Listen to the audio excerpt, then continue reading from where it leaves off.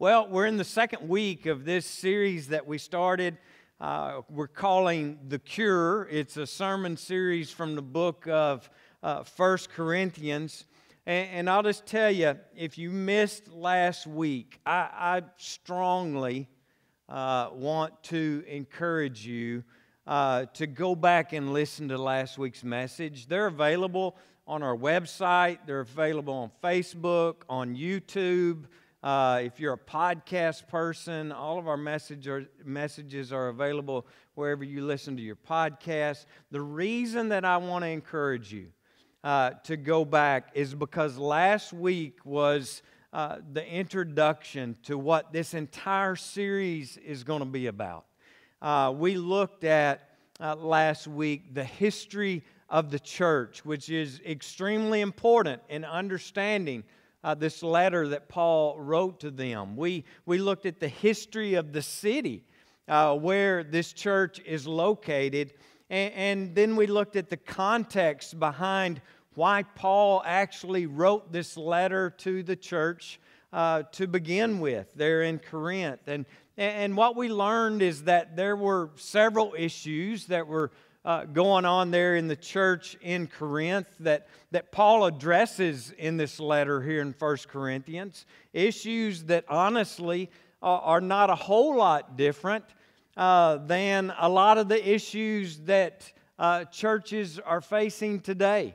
And we talked about the fact that there are just so many things going on in our world right now that's Satan's using to try to get us distracted from the things of God and the work that God would be having us to do in our world today, and keeping us distracted from the most important thing, which is our relationship with Him. And we talked about everything from illnesses to good grief, a pandemic that has lasted over 2 years now, to people being so busy. I never remember a time in my life when people were more busy and more exhausted than they are right now. And then, of course, I don't know if any of you noticed this or not, but there's a lot of division in our world today. Not just in our world, but in our nation, and even right here in our community, there's division. It seems like everybody, just wants to be critical of everything. Everybody wants to be heard. Everybody wants to be the loudest voice. Everybody wants their opinion to be the one that's heard and accepted. And so that's what drew me to this letter. That Paul wrote to the church in Corinth, because things at the church in Corinth, they've got issues. There's some turmoil taking place there, and Paul basically is writing this letter in order to just cut through all the noise, cut through the chaos that's going on, not only in their city, but also that is bled over into the church, and to remind them of the cure. And for Paul and for us, the cure is the gospel message of Jesus Christ.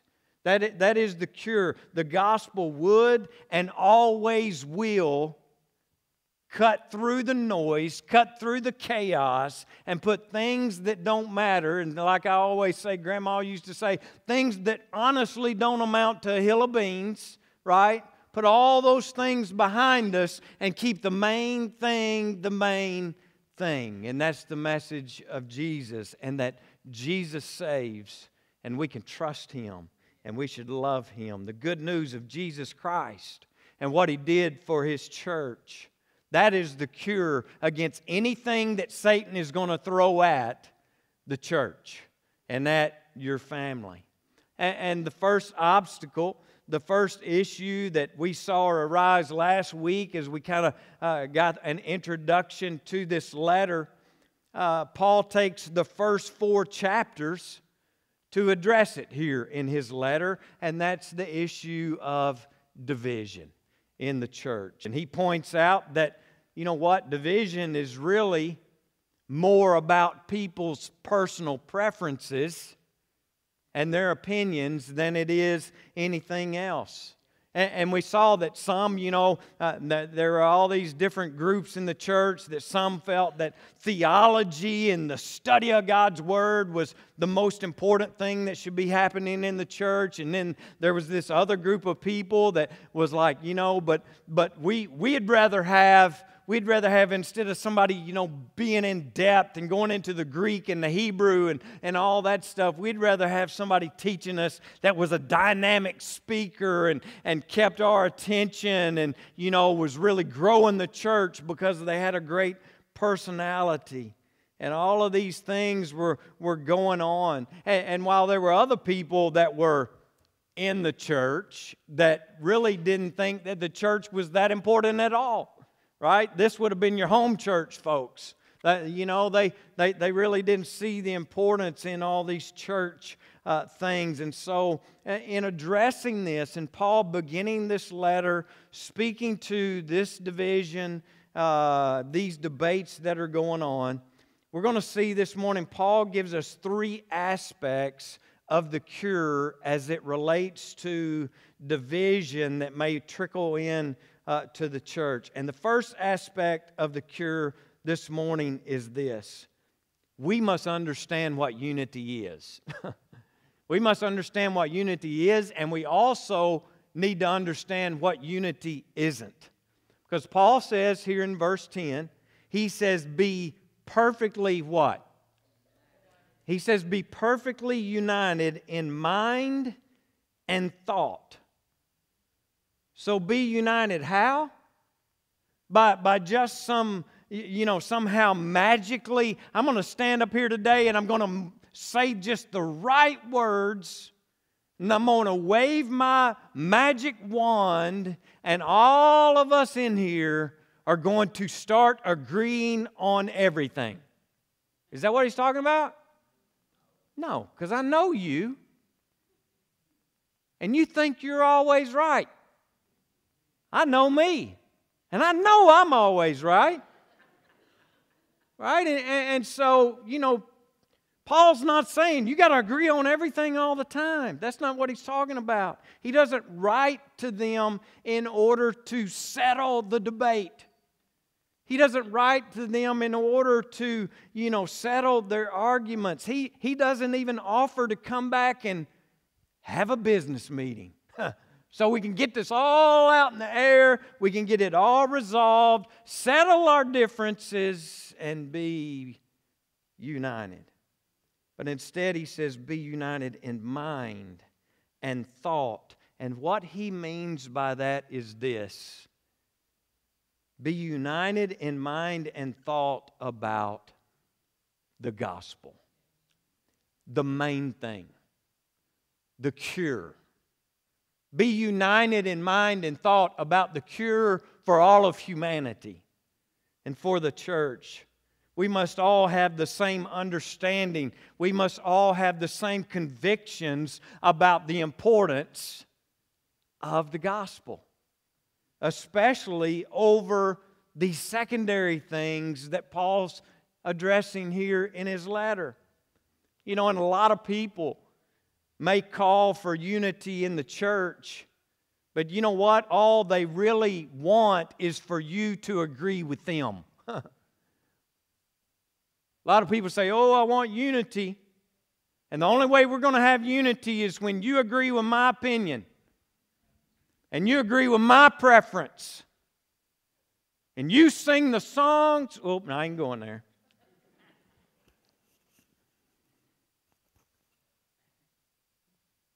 But friends, that's not unity. For us all to agree about everything. Unity is not having a church where everybody agrees on everything. We established that last week because that's just simply not going to happen. It's also not a biblical vision of the church that we learn about in the New Testament. The New Testament church is a church where Jesus and the message of Jesus is such a priority that it makes all of these disagreements, all of these opinions, all of these personal preferences, it makes all of those things less important. I just want to be honest with you today. And I shared some of this. Are they having a party out there in the lobby? Can y'all hear them? Somebody real big step out there and tell them to hush. No, I'm kidding. They just heard me. There's a speaker out there. Listen now. Listen. No, they can't hear the speaker because they're so loud. I'm sorry. I'm easily distracted. If you're a guest that's visiting with us today, it is what it is, all right? If a wasp flies by, we're done. It's happened. I shared with our board, we had a board meeting the other night. I love our board. But I just want to be honest with you today. I've been in ministry now for around 25 years. And probably the most difficult and most disappointing thing for me since I've been in ministry is what we've experienced the last 2 years. I've got 2 friends today that are resigning, and today will be their last day in their church because it's been hard. As pastors, not just me, I'm speaking about all pastors, have watched people who were willingly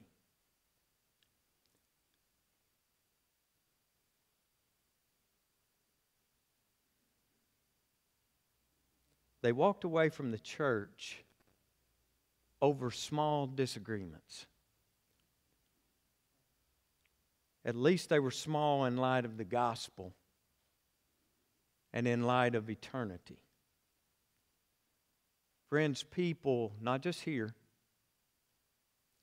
but all over this nation, people left churches because their pastor didn't say enough about the cultural and racial issues that were going on.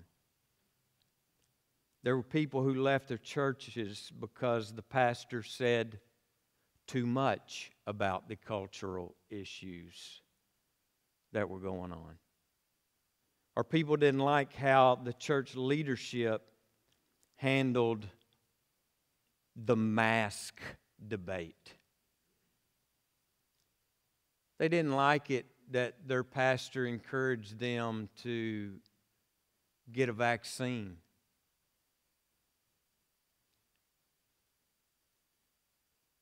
So they left.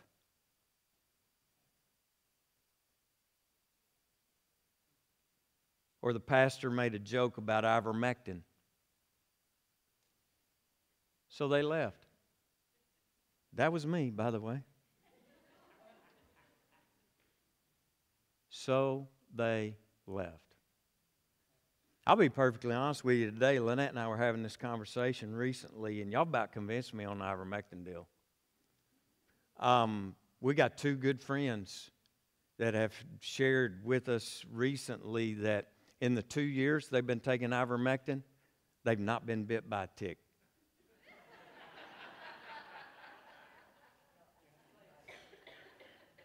Hey, a tick almost killed me, so. But folks, these people were people who had been in the church for years. These were people who had been in the church for decades.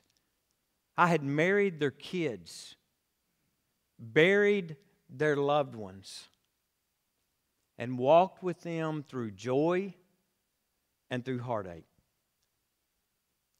And they walk away from the church because they disagreed with what we were doing about masks. I was telling our board,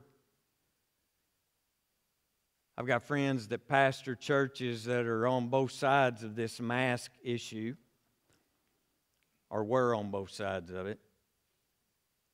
Some of my friends lost people in their church because they asked people to just simply follow the mandate and wear masks to be safe.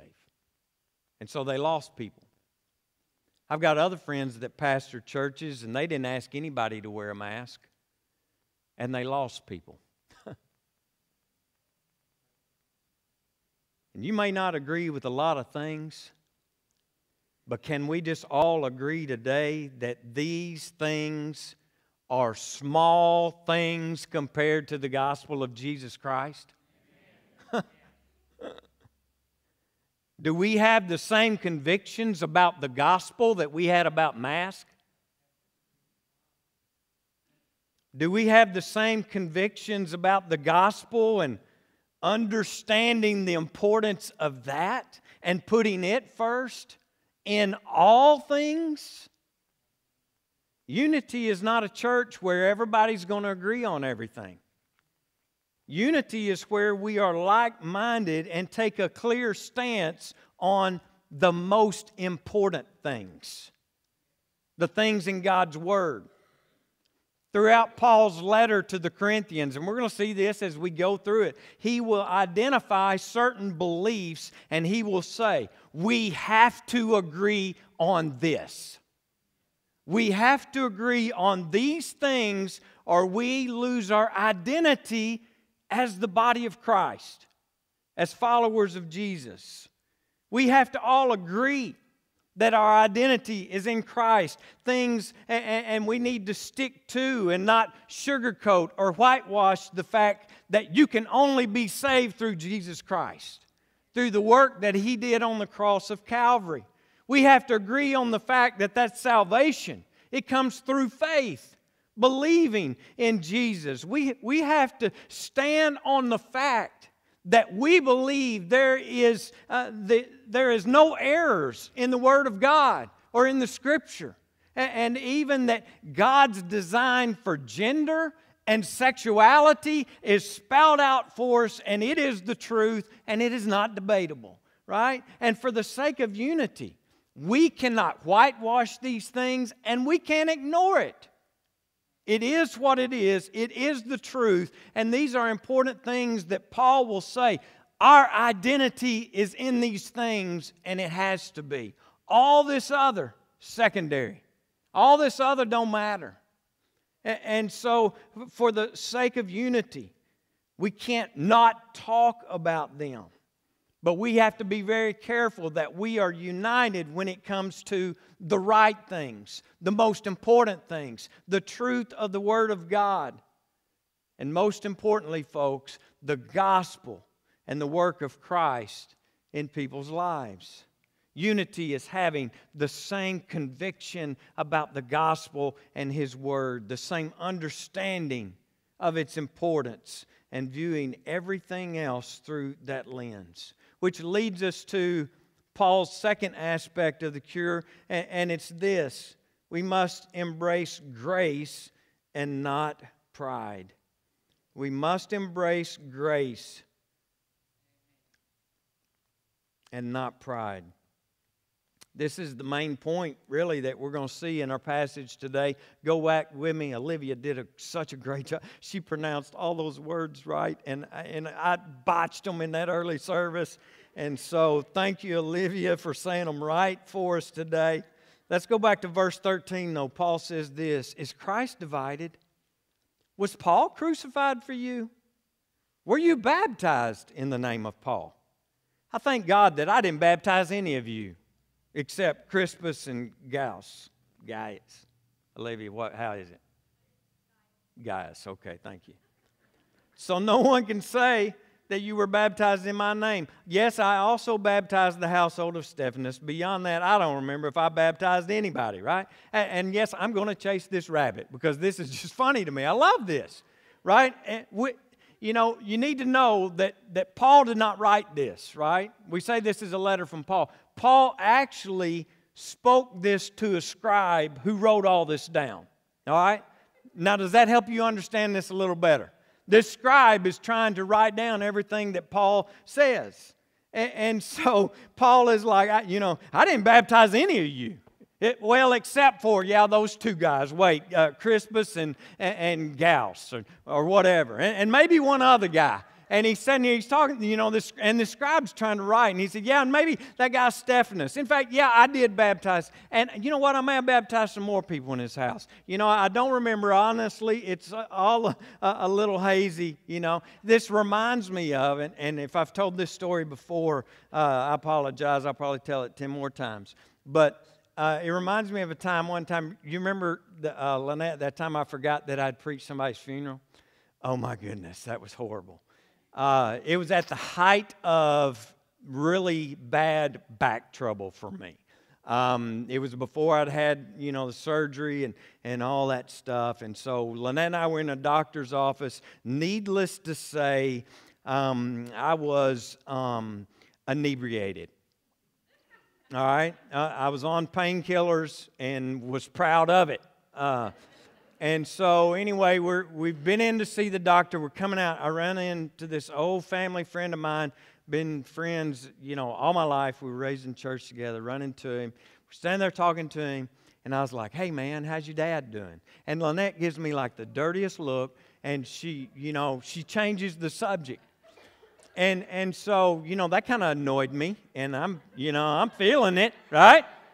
Some of y'all know what I'm talking about. You were like this last night, and I was feeling it, and so I just interjected again. So how's your daddy doing? And now him and Lynette both are giving me dirty looks, and Lynette interrupts again, and that just makes me mad. And so I just interrupt them, and I say, so is your dad doing okay? And he looks at me and goes, Steve, you preached his funeral. And I was like, oh my goodness. So this is kind of like Paul here. I don't know who I baptized. Don't ask me if I baptized you, because I'm not going to remember it. Paul don't even remember it, right? And he says, here's the deal. That was not what it was about, right? That's what he's saying. I digressed. I'm sorry. Verse 17, he said, for Christ did not send me to baptize. What did he send me to do? To preach the gospel.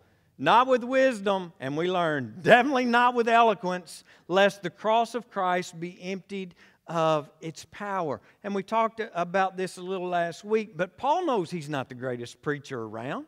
He knew that, he wasn't eloquent, and he couldn't preach like Apollos could, and he knows that. But Paul's point is this: he's not about winning people over to himself. He's not about winning people over to his personality. He's not about winning people over to his preaching style. He says, listen, the power's not in me or what I say. The power is in my message. The power is in the gospel, and that is all, period.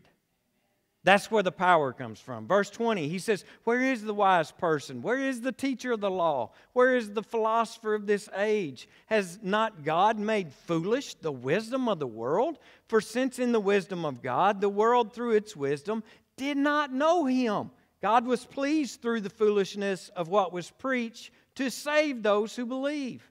Jews demand signs, and Greeks look for wisdom. But we preach Christ crucified, a stumbling block to Jews and foolishness to Gentiles. But to those whom God has called, both Jews and Greeks, Christ, the power of God and the wisdom of God. For the foolishness of God is wiser than human wisdom, and the weakness of God is stronger than human strength. And what Paul is doing here is he's basically identifying several things that don't bring about salvation. But instead, what brings about salvation? It's God's grace. It's His grace. Jesus didn't save the world through philosophical wisdom, right? Jesus didn't save the world through His earthly success. He didn't save the world through, some strong military might like the Jews wanted and expected from the Messiah. Jesus didn't save the world by modeling for the world what it looked like to obey the law. The ones who knew the law best, the Pharisees, totally missed the Messiah. In fact, they were His biggest opponents. He didn't save the world through the law. Now, that doesn't mean that all of these things aren't, somewhat significant, right? It just means that God didn't save us by sending down a teacher to educate us. God didn't save us by sending down a politician to reform us. God didn't save us by sending us a life coach to help us get it all together, or a military leader to protect us. He sent a substitute to die for us, to live a life that we were supposed to live and die a death that we were condemned to die. And now Paul says He saves us through what? The foolishness of that message. How foolish that sounds to other folks. He saves us through the foolishness of preaching. And that doesn't mean that I'm up here acting like a circus clown, even though some of y'all think I am, including my family. What it means here, what Paul is saying here is this: what I'm preaching and what I'm saying, listen, it's simple. It is so simple. Christ did it all. Trust in Him. Christ did it all. Lean on Him. Christ did it all. Love Him. So now in verse 23 and 24, Paul says, we preach Christ crucified. Christ is the power of God and the wisdom of God. We get wisdom. We get power. We get righteousness through Christ, and that's it. And so my goal is not to fill your heads with enough knowledge that somehow God will accept you because you know enough now. My goal is not to give you enough wisdom that you never have any problems in your life or in your family. My goal is that you would see the beauty of Jesus Christ and that you would learn to trust Him and that you would learn to love Him. It's not complicated. It's not complicated by worldly standards. It's rather foolish and rather simple. Christ did it all. Trust Him. So what does that have to do with unity? Everything. Because here's the deal. When you embrace the message of grace, I mean really and truly embrace it and experience that, this spirit of division leaves you. Because the heart of division, at the heart of that, is pride. At the heart of division is pride. I want you to think about it. Having more knowledge than others makes people feel more righteous than others. That's pride. Being successful in church growth makes people feel better and more righteous than others. That's pride. But we're not saved by any of those things, are we? We're saved by Christ and Christ alone. And when you embrace that, when you embrace grace, pride will crumble and the spirit of division will fall on its face. And that brings us to the third and final aspect of the cure today, and it's this: Christ is the cure, and that must be the biggest thing. Verse 13, Paul says, is Christ divided? Was Paul crucified for you? Again, he's asking, who is your salvation? Who is your salvation in? I find it interesting. A lot of times when a pastor resigns or retires and leaves the church, how many people will leave the church at that time as well? As if their salvation was in that one man. Folks, if I get hit by a bus this week, and we were talking about, where were we talking about? Why is it always a bus? Where were we talking about that? Why is our fate always a bus? If I get hit by a trash truck this week, that's what will get me.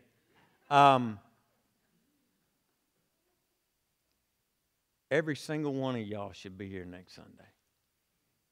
Regardless of who's preaching or how boring they may be, your salvation is not through me.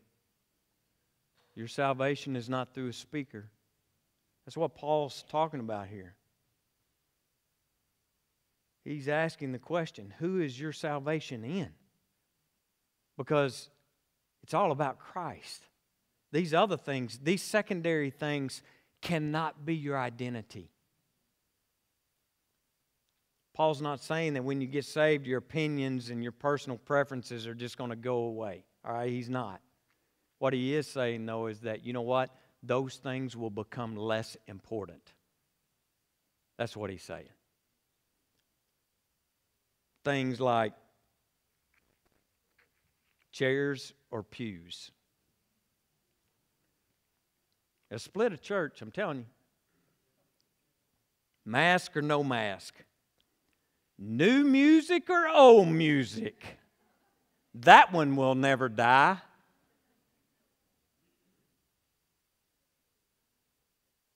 Green carpet or no carpet. Ivermectin or vaccines. And when we are divided over things like that,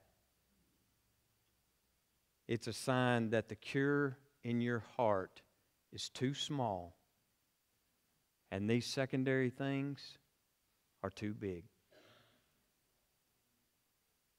As I was thinking about this, of course, I think of everything in terms of sports, right? Love sports. I love my Hogs. Some days I hate my Hogs. Yesterday. But I was thinking about it. You know what? When I go to a Razorback game, I don't always like the seats that I'm in. I remember being at the Kentucky game one time, and I was in the top row. I mean, the farthest away from the court that anyone could possibly be. I was like, boy, this is a way to get humbled, Steve. The worst seat in the house. We may not always like our seats. I don't like the fact that they only sell Coke products and not Pepsi, right? Or have I got that backwards? I think I'm right. Dan, am I right? It's Pepsi. They only sell Pepsi. I'm sorry, not Coke. I don't like it when they come out wearing those anthracite uniforms. I think they ought to wear red and white. That's the color of my Hogs, right? I haven't always liked the coach.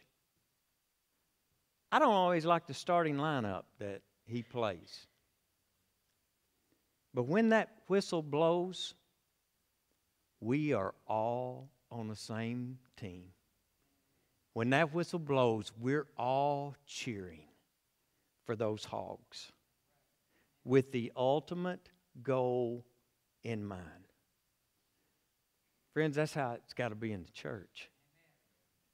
There's a lot of things we may not like, a lot of things we may not agree on, a lot of things that we're different on. But we got to keep the main thing the main thing. We must be so passionate about the team. Folks, we got folks on the team right now that are hurting bad. And some of them need to be carried. And that's our responsibility. Because they're on our team. We got to be passionate about the team. We got to be passionate about the church of Jesus Christ and the salvation that we have through Him, because that is what unites us as a team. And as I said, one of the most disappointing things to me about the last 2 years was how it became clear for so many Christians their politics and their preferences were so big and their Christ was so small. That was shown by how quickly so many canceled their church membership over some small thing that became in their heart bigger than Christ. So, church, Paul encourages us, and I encourage you today too. Let's commit to make the gospel. Let's commit to make the cure the one thing that we are united on. The one thing that we rally around. The one thing that we are passionate about. The one thing that consumes us. The thing that is so large in our hearts that all the other differences, all the other things seem, because they are, small and insignificant. And I want to be clear today. I hope you're not misunderstanding me, because I'm not talking about ever backing down from preaching the Word of God. All right? I'm not talking about that. We have to be unapologetic about our stand when it comes to the sanctity of marriage, right? Or the sanctity of life and God's design for gender and sexuality and other unpopular things in our world and our culture today. Even if we can't back down from those things, folks, even if it means somebody getting mad and leaving the church over it. We can't sugarcoat it. We can't wash it, whitewash it. It is the truth. And we can't turn away. We can't back down from the things that our identity are in. But we as a church must be a church where we want Christ to be exalted and lifted up, and for Him to be seen, Him to be heard, and Him to be known, because salvation only comes through Him. And our identity in Him must be our voice. Our identity in Christ must be our voice, not our politics. Well, where's our voice the loudest these last 2 years? Well, it's been in what I think. It's what I think. What I think is that Christ is the answer. Christ is the cure. Christ is all that really matters, and everything else in this world needs to be viewed through the lens of that. And you know what? All of that other stuff will look so small compared to how big He is. Our identity in Him must be our voice. The cure that cuts through all the noise and all the chaos. And friends, it will give us clarity about who we are. And more importantly, and even more exciting than that, where we're going. Where we're going in the days ahead. And I'll be honest, I'm really looking forward to where we're going in the days ahead. I believe God is preparing us and His church universal for something really cool. Because I believe there will be another great awakening before He comes back to get His church. And friends, I want to be a part of that. I want to be a part of what He's doing. I want to be a part of what He's doing in you, and what He's doing in our church, and what He's doing all over this world today. Amen? Let's pray. God, I thank You today for Your Word. I thank You for this reminder today about what's truly important. God, today,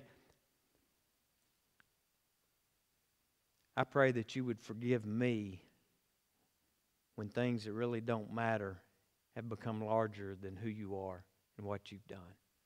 I know all of this, specifically in this local church right here, begins in the leadership. It begins in the pastor. And so, God, forgive me when I've not got it right, when I've failed at the very thing that I've stood here and preached today. God, the message in Your Word is not just for the church, it's also for the pastor. It's for all of us. And Satan would love nothing more than for us to get distracted about things that are so small, so trivial, in light of the fact that every person that we encounter tomorrow, when we go to work, when we go to school, when we go to the cafe, regardless of where we go tomorrow, every person that we encounter has a soul is going to spend eternity somewhere. That's what matters. That's what matters. And we have been entrusted with the cure. We have been entrusted with the salvation that you freely gave to us, to spread that and to share that with a dying world. And so, God, help me, help us all, instead of condemning those who haven't accepted you, that we would figure out a way to love them into the body. And we would view them through the lens of the cross. All that stuff, all of our differences are so small when we consider the fact that all of us are going to spend an eternity in heaven or hell. And you've tasked us with sharing the cure to those who are going to hell. Find us faithful as we go out from this place. I pray that we would be obedient. We'd be a reflection of our good Father. Thank you for loving us. We love you. In Jesus' name we pray. Amen. God bless you guys. I love you, and I hope you have a great